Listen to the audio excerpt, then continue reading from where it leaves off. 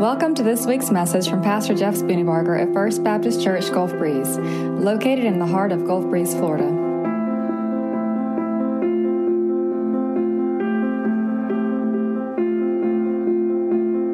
So let me ask you a question. Pull the house lights up, can we? So we can all see. All right, so when you see this sign,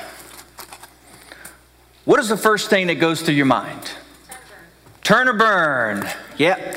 You know, at my wedding, the groomsmen who are walking the people down the aisle, the ushers, I guess, they're asking people, do you want smoking or non-smoking? I actually seen pictures or people asking for eternity, you want smoking or non-smoking. When you see this sign, though, you've probably seen them on the side of the road, right? You've seen somebody at a corner somewhere. You've seen somebody maybe yelling this or talking about this, or you've just heard a preacher talking about it, and it conjures up a thought, right? Is the thought normally positive or negative? It's normally negative, right? When we see the words, repent now, we normally think that that is a bad thing. We normally think that it's something that we are, something is bringing to light our own sin. And quite honestly, when we hear somebody say repent, we want to take our anger out at them. We want to say to them, don't judge me. How can you what gives you the right to say that to me? But here's the deal. The truth is, repentance is necessary for salvation. Repentance is the key that unlocks a relationship with God. In the scripture, we find repentance preached from Genesis all the way to Revelation. Repentance literally means to change your mind or to change your heart, to change your thinking. It's to agree with God about what God says. And in agreeing with God, we're now going to let the rest of our body, the rest of our life fit with what God says. We find that repentance is preached through Genesis, through Revelation, through the prophets. He's preached through the fathers, through Abraham, Isaac, Jacob. We find that repentance is preached by John the Baptist. We find that Jesus himself preached the message, repent. So to repent is to turn, is to change your mind. But now here's what I want you to see. Repentance is not a bad thing. Repentance is not something that we should fear, and it's not something we should shy away from. It's actually a great expression of God's grace and his love. When God says to you and to me, repent, what he's really saying is, I want our relationship back. See, we look at repentance as what we're turning from, and that's really, even though we are turning from something, what we really should do is understand that repentance is turning to. Because what God wants above all else is a relationship with you and me, his creation. He wants a relationship because as a father, that's what fathers do. I was walking through my home last night, getting some things straightened up around the house. Shannon and Hannah, my middle daughter, if you don't know our kids, they left yesterday about 1 o'clock to go to Georgia. Hannah is racing in a marathon or something. But she packed her room because she's not coming back. She's going off to school from there. And so I walked into her room and I had helped her pack her car. So we got all of her stuff into her little dinky Toyota Camry. And of course it was like a lowrider at this point. You know, it was definitely bumping the ground on the back. But I walked into the room and I had this sense of loss. I had this sense of emptiness. Why? Because I know that Hannah brightens the day. If you know my daughter Hannah, she's just a joy. And it's overly not complicated, it's overly exacerbated because in the room next to her, I walked into my other daughter's room, Sarah. She doesn't know that, she's finding out now. And I know that she's leaving in the next 20 days to go off to Kentucky to work at a church there. And so I'm experiencing this loss of my kids. And I'm thinking, I'm glad I like my wife and I'm glad she likes me because otherwise we'd been a world of hurt. Now, I do have the human vacuum cleaner still living at the house maybe for another year. By the way, I just got to tell you, I walked into the house a week ago And my son is sitting on the couch, no shirt, which is normal. Of course, if I had a body like that, I probably wouldn't wear a shirt anyways. I'm just saying, a pair of shorts, no sock. He's sitting on the couch, watching Netflix. On his lap is a plate and a pile of bacon that tall. I walk in, I'm like, son, did you kill a pig? I mean, what are you doing? He goes, I'm just having lunch. Where's the bread? Where's the tomato? Where's the mayonnaise, salt and pepper? You're not having a BLT, you're having a B. You're having a plate of B. I'm like, you know how much 16 ounces of bacon cost?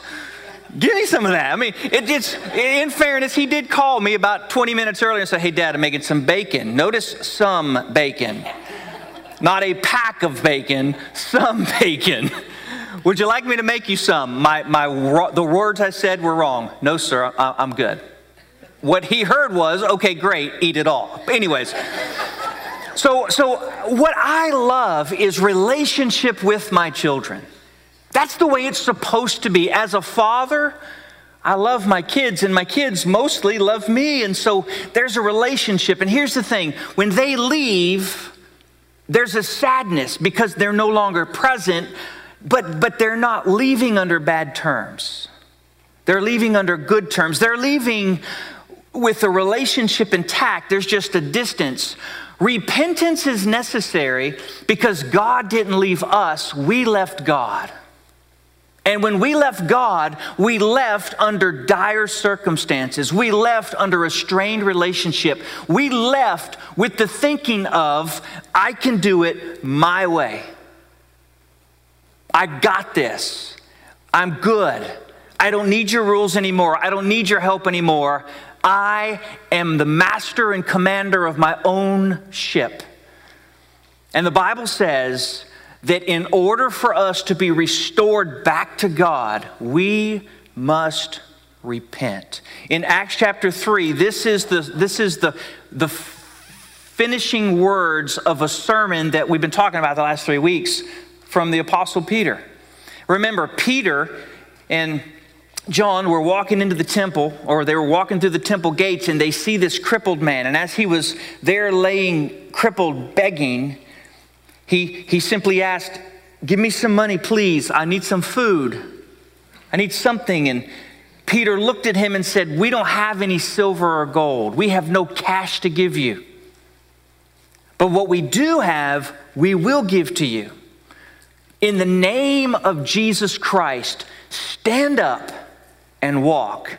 And the Bible says very specifically that Peter then reached out his hand, grabbed this lame man who was lame from birth. He had never known strong ankles and feet. He lifted him up, and when this man began to be lifted up, the Bible says that his ankles and his bones and his feet became strong underneath him, and he suddenly, for the first time ever, experienced what it meant to walk and to dance and to move. He was so excited, he began to dance undignified, no doubt. He was leaping and praising the Lord. And all the people around started asking themselves, what is this strange thing? Isn't this the crippled man from birth? And then Peter saw that God had opened up an opportunity for the greatest story ever told, the gospel of his kingdom. And so Peter began to preach by saying, why do you say this is strange? Why are you astonished at what God would do? And then he said, do you think that we had anything to do with it? No, we're just men. It was the powerful name of Jesus that caused this man to walk. And then Peter said to the crowd, now remember, this is a Jewish crowd, right? So they have a history, they have a background, they know the scriptures. He said, you killed Jesus. You handed him over to die. You did unspeakable things. And the Bible says that as he began to tell them this, they were listening and they were astonished. And then he gets to the turning point of his sermon. It's found in Acts chapter 3, verse 17. He said, now, brothers, I know that you acted in ignorance, as did your leaders, but this is how God fulfilled what he had foretold through all the prophets, saying that his Christ would suffer. Verse 19, he said, this is your part. Now that you know what you did in ignorance was wrong, your part is to repent and turn to God so that your sins may be wiped out and times of refreshing may come from the Lord. Repent and turn to God. See, repentance is more than just believing like God. Repentance is more than just being sorry. Repentance is more than just going, oops, my bad. Repentance is recognizing that you are far from the Father. And so you say, I'm nowhere close to where my Father wants me, and I'm nowhere close to where I need to be, so I am going to turn and go back to the Father. Now, Jesus tells us a story to make this very, very clear. We learn best through stories, I think, and I think Jesus knew that. Jesus tells the story of a father who had two sons. One of the sons came to him, the younger son, and said, Dad, listen, I got to go. I'm itching to get outside and experience the world. We don't know if they had any type of fight or anything rough going on. All we know is that the son wanted his money, his inheritance, and his father gave it to him. His father said, here's your inheritance. And his father, no doubt, would have been heartbroken and would have been just emotionally despondent at the fact that his son was now taking all of his inheritance to go squander it. See, the thing about dads is this: we've been there before. We know what it's like to be 16 and 17. Moms too, by the way. It's not just dads. But we understand what it was like to be young, and so we kind of get what anybody younger than us is going through. Maybe not exactly the same, but we were there. And so when we want to help and the child says, see ya, I'm out, there's a certain amount of pain there. And then the son, according to Jesus, left and went into wild living. Man, he was partying. After all, he had just come into his inheritance. He had all kinds of friends and he had all kinds of wild parties with all kinds of things that they would enjoy. And then one day it came time to pay the tab, and he pulled out his wallet and he realized he had nothing left. And when he said to the bartender, I have nothing left, all of his friends left him outside in the cold.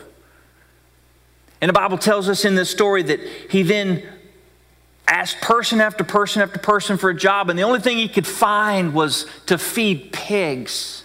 This was a great insult to a Jewish man, especially a Jewish son of a wealthy, successful father. Obviously, the father, based on what we read in the story, he wasn't poor. He had land and he had animals and he had servants. So he came from a high level of living, and he found himself where the only thing he could do was work in a pig pen. And he said to himself, these pigs are eating better than me. He said to himself, these pigs are sleeping better than me. And there was a great sadness. And I think maybe that what was going on in his heart, just maybe, this is just me thinking, I could be wrong here. I think that he wasn't just thinking that the pigs were eating better. I think that he was longing for and missing the relationship that he once had with his father. So he came to his senses. In the story, Jesus said he came to his senses. He saw what was going on, and he said, I know what I will do. I'm going to go to my father and I'm going to say, Father, I have sinned. I have done wrong. If you will just make me a servant, I will serve you. I think that it was not just about having a place to lay his head and food to eat. I think he wanted to be back in the presence of his father because he had seen how cruel the world was and knew that his father was good.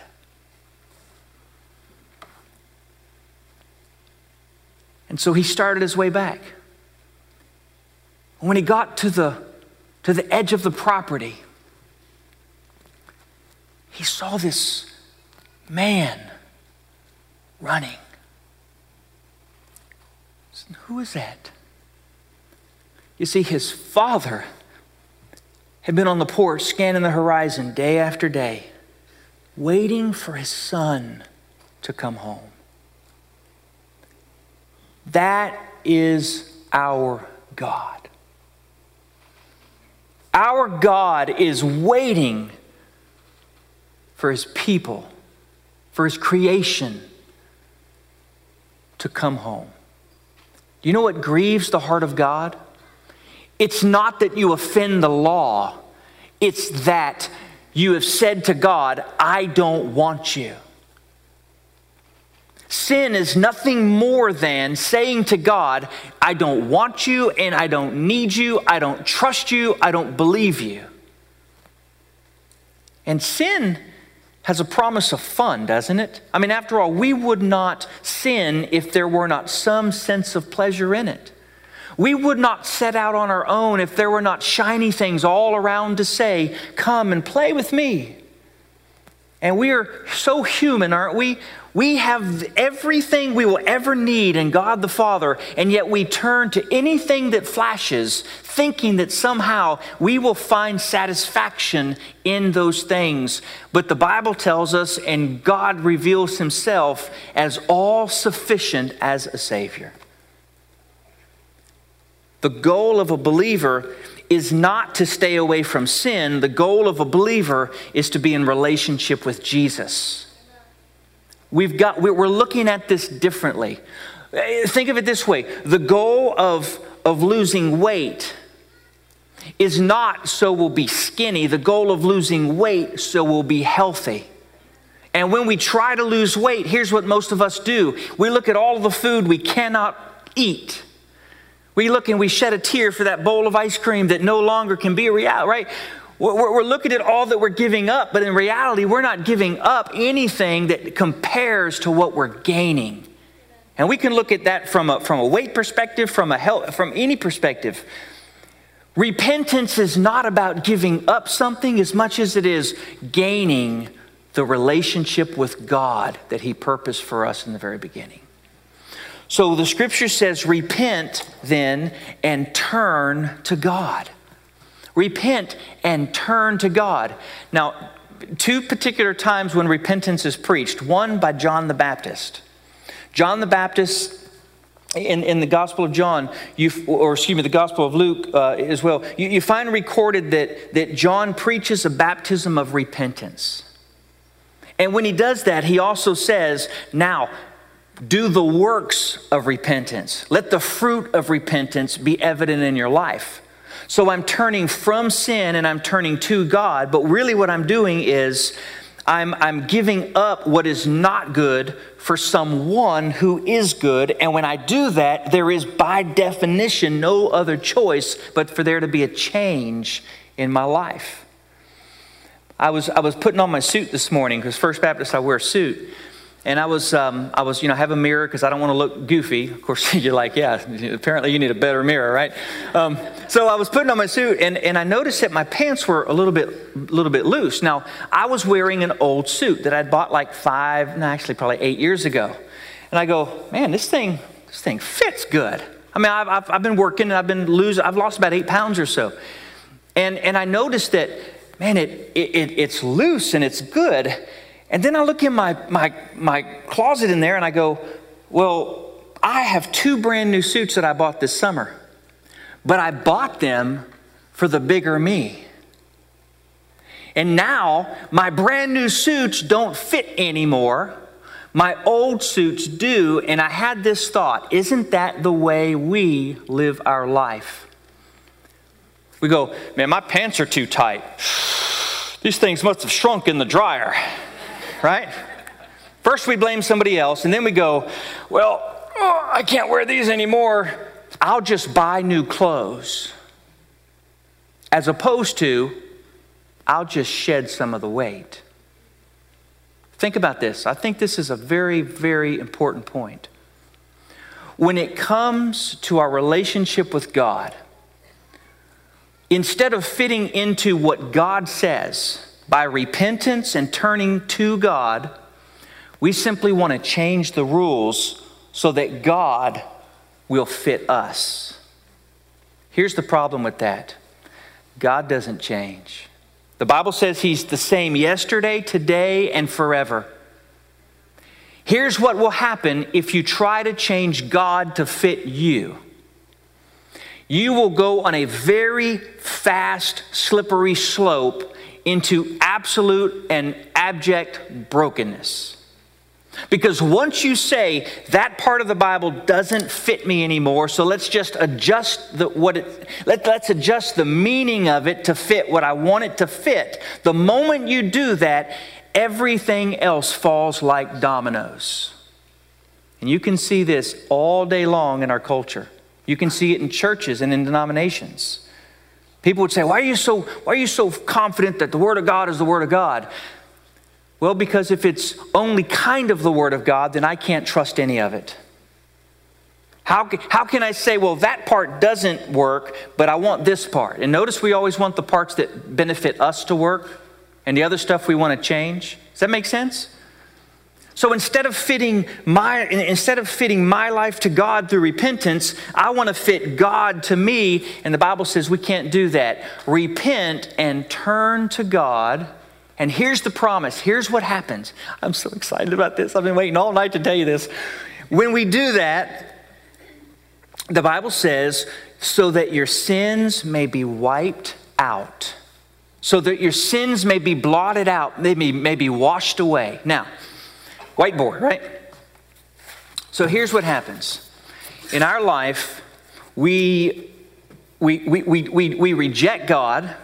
Again, that's what sin is. It's a rejection of God. Now, it looks a lot of different ways. It could be pride. It could be sexual sin. It could be ego. It could be any of those things. But whatever it looks like, ultimately, it is a rejection of the relationship that God wants with us, right?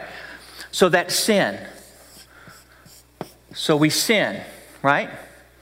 But because we have a conscience, because we have the fingerprint of God in our life, we recognize that even though we may not call it sin, we know something's wrong. And it's in every culture,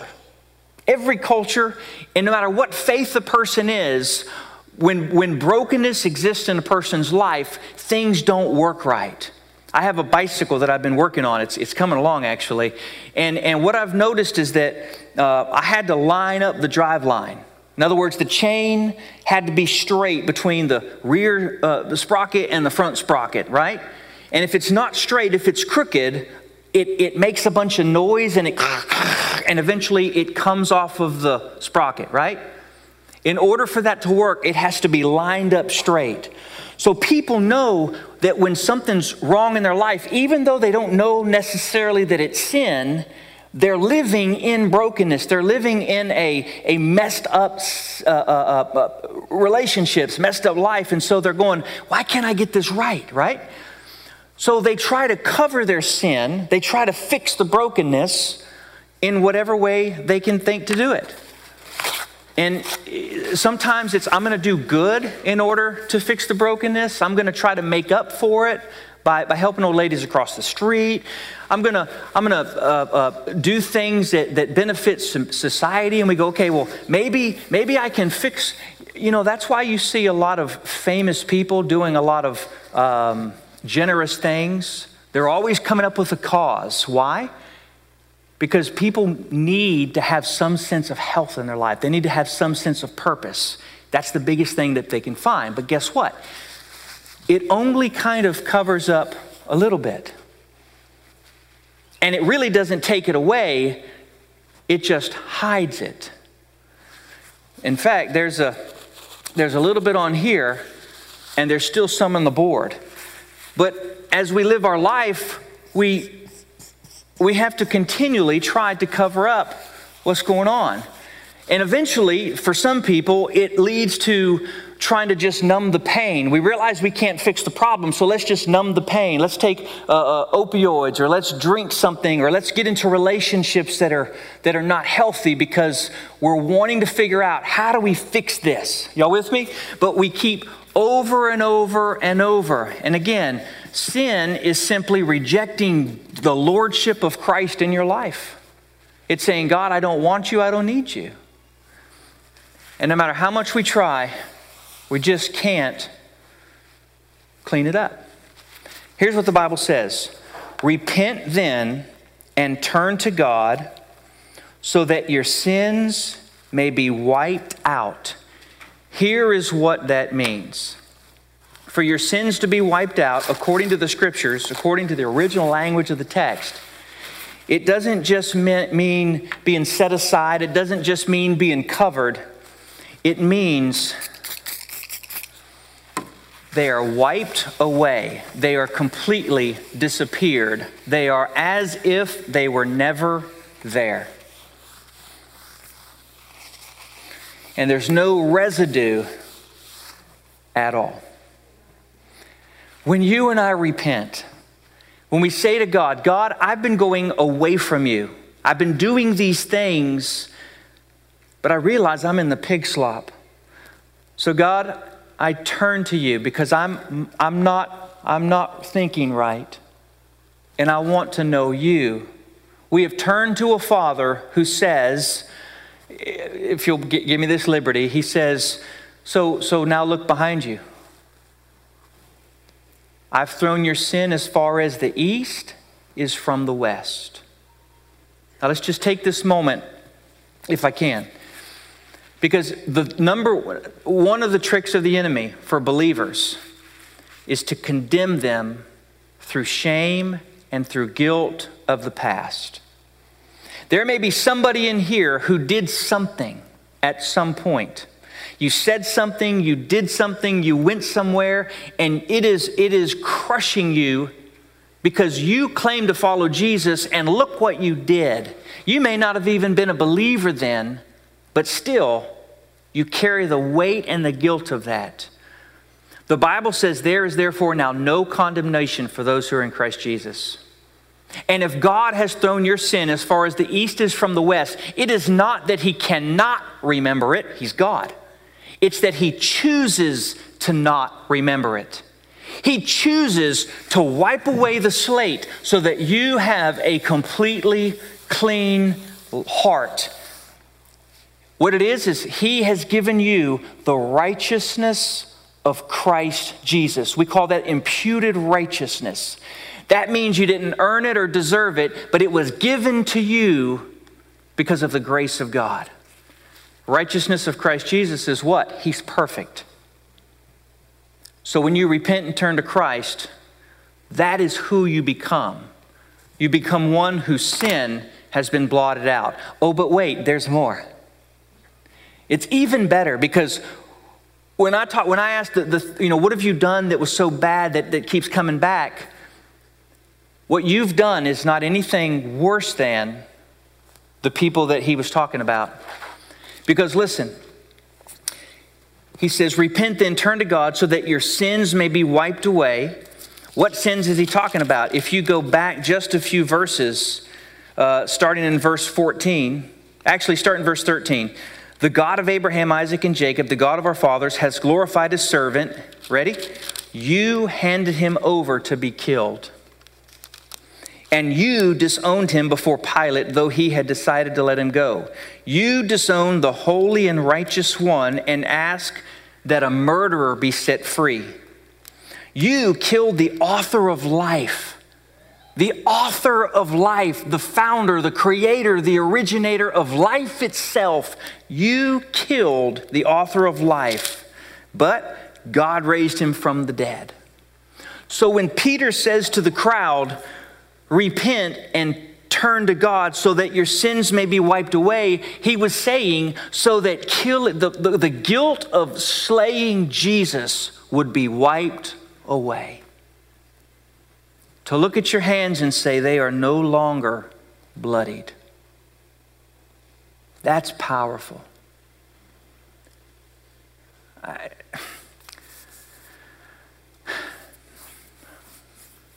going to say, I feel like there's somebody in this room who has done something that even though you've asked for forgiveness, you have prayed about it, you've confessed it, all those things, you are still living your life under the weight of the shame and the guilt of what it is that you did. And I believe God wants you to know that you are forgiven by the blood of Jesus. Because repentance isn't just a halfway deal. when you turn to God, your sin is blotted out. If that is you, I want you to know that God has forgiven you. So, the next part is really cool too, because he said your sin may be blotted out, that times of refreshing may come from the Lord. I told you before that there were two people who I was going to tell you said repent. One was John the Baptist. The other one was Jesus. In Luke chapter 13, Jesus said, repent or perish. Repent or die. Repent or have a life that is constantly broken, that will never be fixed. See, I think that times of refreshing are needed in our own life. Now, that's not specifically what this is talking about, a specific kind of refreshing, but let me just expand on this a little bit. Our lives are a broken mess without a right relationship with God. And since God wasn't the one who walked out, it's you and I who must turn and start towards the Father. But if you can think of it this way, one step of yours is matched by 100 steps of our Father. It's that old, you had me at hello, right? I mean, it's this. All he's longing for is just a turn. That is our Father. So times of refreshing, what is he talking about? Remember, this is a Jewish crowd. And so times of refreshing is the promise of the Messiah. It's the promise of a kingdom that is perfect. Because remember, the Israelites, the Jews, were under slavery and they were under persecution. And for hundreds and hundreds of years, they have been chased and they have been killed and they have been butchered.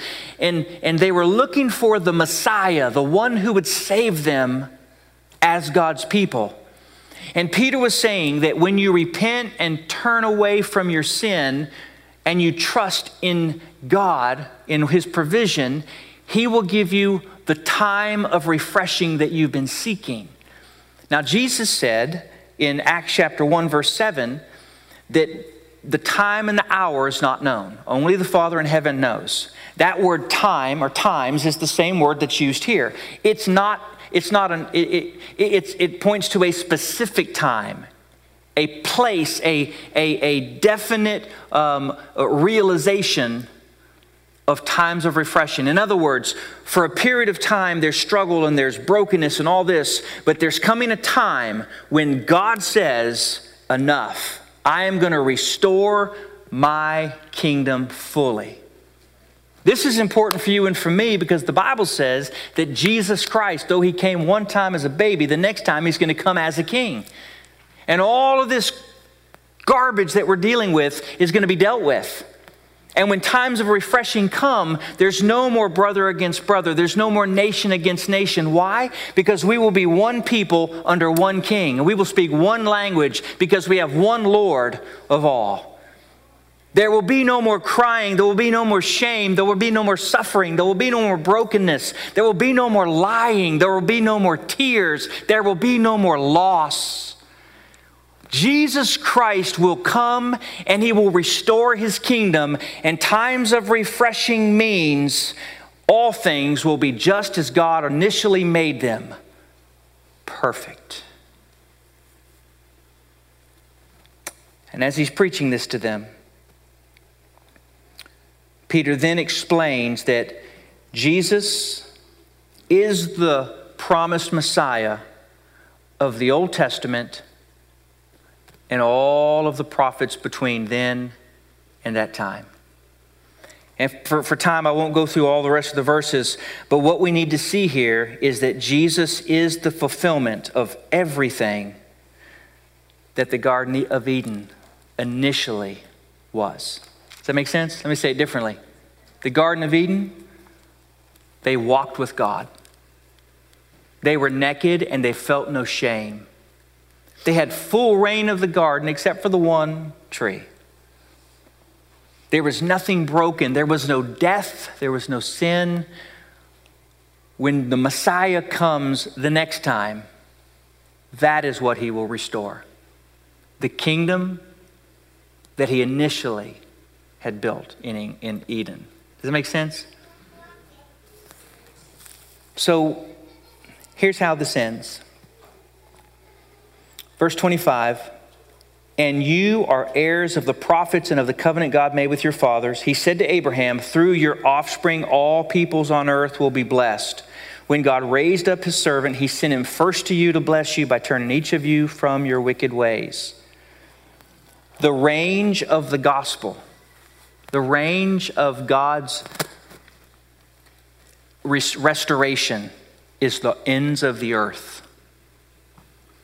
In fact, in Luke, at the very last chapter, there were some disciples that were walking along, and they came across Jesus, and Jesus began to open up their minds to the scriptures that the Bible says. And he started all the way back with the Old Testament and the prophets, and he walked them all the way to the present time, and he ended with this.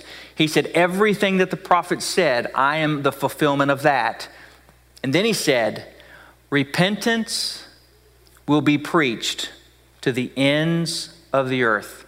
Repentance and forgiveness will be preached to the ends of the earth. In other words, he was giving his disciples their marching orders. I wonder, how are we doing at preaching repentance? I'm not suggesting that you stand on the corner with a sign. That may not be very fruitful. But I am suggesting that the heartbeat of repentance is returning into a relationship with the Father. Each and every day, you and I need a relationship with our Father. Each and every day, our family needs a relationship with the Father. Each and every day, the people we work with, the people we play with, our neighbors, our friends, need a relationship with the Father. You know, as my kids have brought friends home to our house to eat our food,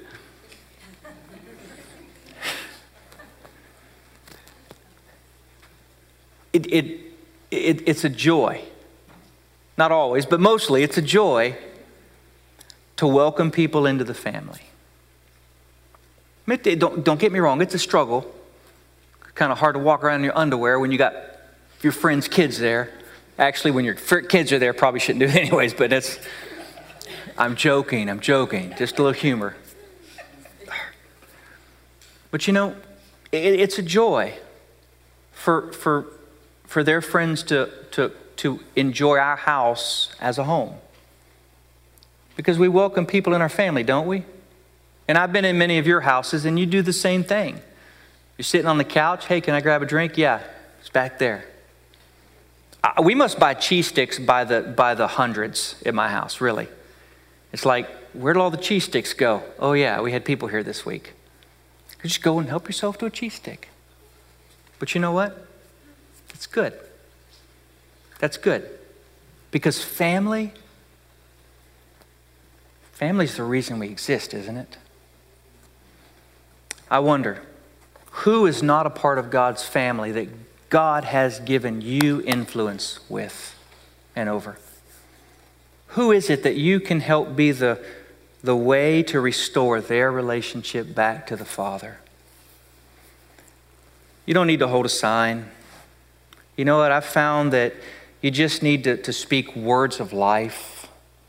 Be consistent in your walk. I've got some friends who it's funny because you can see the progression of questions, right? You make a new friend, you're in a new crowd, and as you're there, consistent, hopefully faithful, their questions start out as jokes, but then they start to be real questions, and eventually, hopefully, it leads to, hey, I want to know this Jesus you seem to live. Isn't that what it's all about? And isn't that ultimately satisfying? Will you close your eyes and bow your head for just a moment?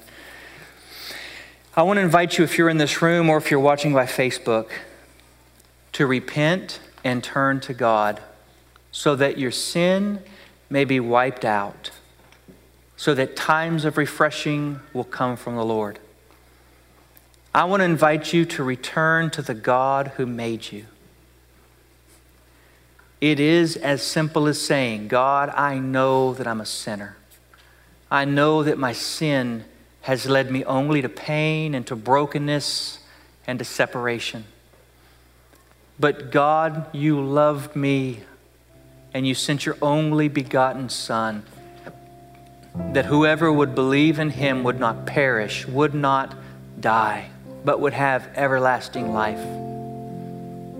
So God, I place my heart in your hands and I ask you to forgive me and restore the relationship that you built me for. And God, I want to serve you the rest of my days. In this place this morning, I wonder, who is it that just trusted Jesus? My prayer last night, my prayer this morning was, God, send us somebody who will hear the gospel and believe. I want that so badly for you, but I can't do it for you. And I can't tell you that everything in your life is going to just turn all of a sudden and be perfect. No, that's not the way it works. But what you get is a clean slate for God to begin to mold you and shape you the way he wants to. And because you're yielding to him, he works mighty work inside of you. This morning, if you're here and maybe there's some things in your life that you know are wrong and you haven't really repented on it. You've just kind of wiped it under the rug, put it to the side. That is never going to be dealt with until you repent. Repentance is God offering his grace to you. Will you do that this morning? And if you're the one that I was talking about, that you are living under the cloud of some decision you made long ago, I want to invite you to experience the complete forgiveness of Jesus Christ so that you don't have to live under guilt any longer. Father in heaven, I pray for your people. I pray for those who are stepping into the kingdom even now. I pray, God, that you would make this passage so very alive inside of our hearts. God, I thank you for your goodness, and I ask that even in this moment, we would know that you're here. We ask in Jesus' name. Amen. Will you stand? We're going to sing for just a moment. I want to invite you to respond as God would lead you to respond.